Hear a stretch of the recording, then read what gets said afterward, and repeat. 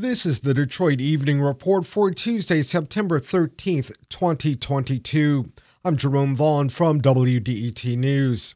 Media and Tech Days for the North American International Auto Show begin tomorrow in Detroit. That's when journalists and industry insiders from around the world get a first look at the cars and trucks at the show.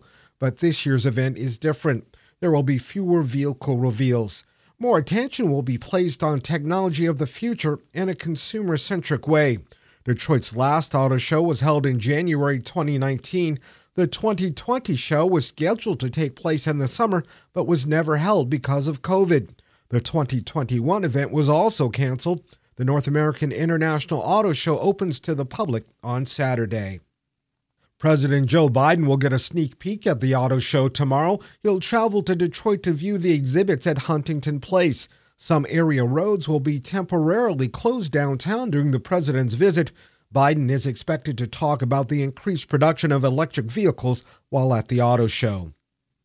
Inflation remains a problem for Detroiters and the rest of the country. Consumer prices jumped 8.3% in August compared to a year earlier.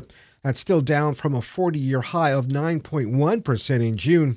Higher prices for core consumer goods and services, not including food and energy, rose more than expected. Those increases were not offset by lower gasoline prices.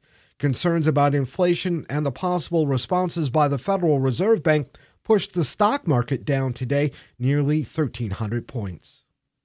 Major freight railroads in the U.S. face a deadline this week that could lead to a massive work stoppage and clog supply chains for everything from automotive parts to food. As WDET's Quinn Kleinfelter reports, tens of thousands of unionized railroad workers threaten to go on strike when a cooling-off period expires on Friday.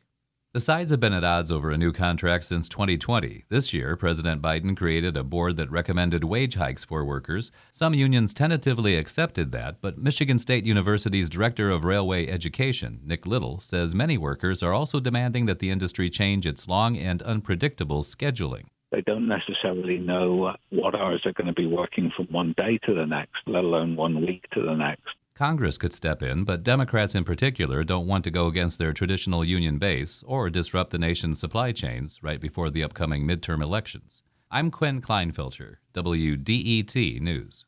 An 8-year-old girl was shot in the neck and killed in Detroit today. The girl and her 10-year-old brother were alone in a house near Joy and Evergreen when the shooting occurred. Police aren't sure yet what happened. Detroit Police Chief James White says the children should have been in school today instead of being left alone at home with an unsecured firearm. And Michigan Supreme Court Chief Justice Bridget McCormick is planning to leave. She says she'll step down from her position by the end of the year. Thanks for joining us for the Detroit Evening Report. If there's something in your neighborhood you think we should know about, drop us a line at DetroitEveningReport@WDET.org. I'm Jerome Vaughn, WDET News.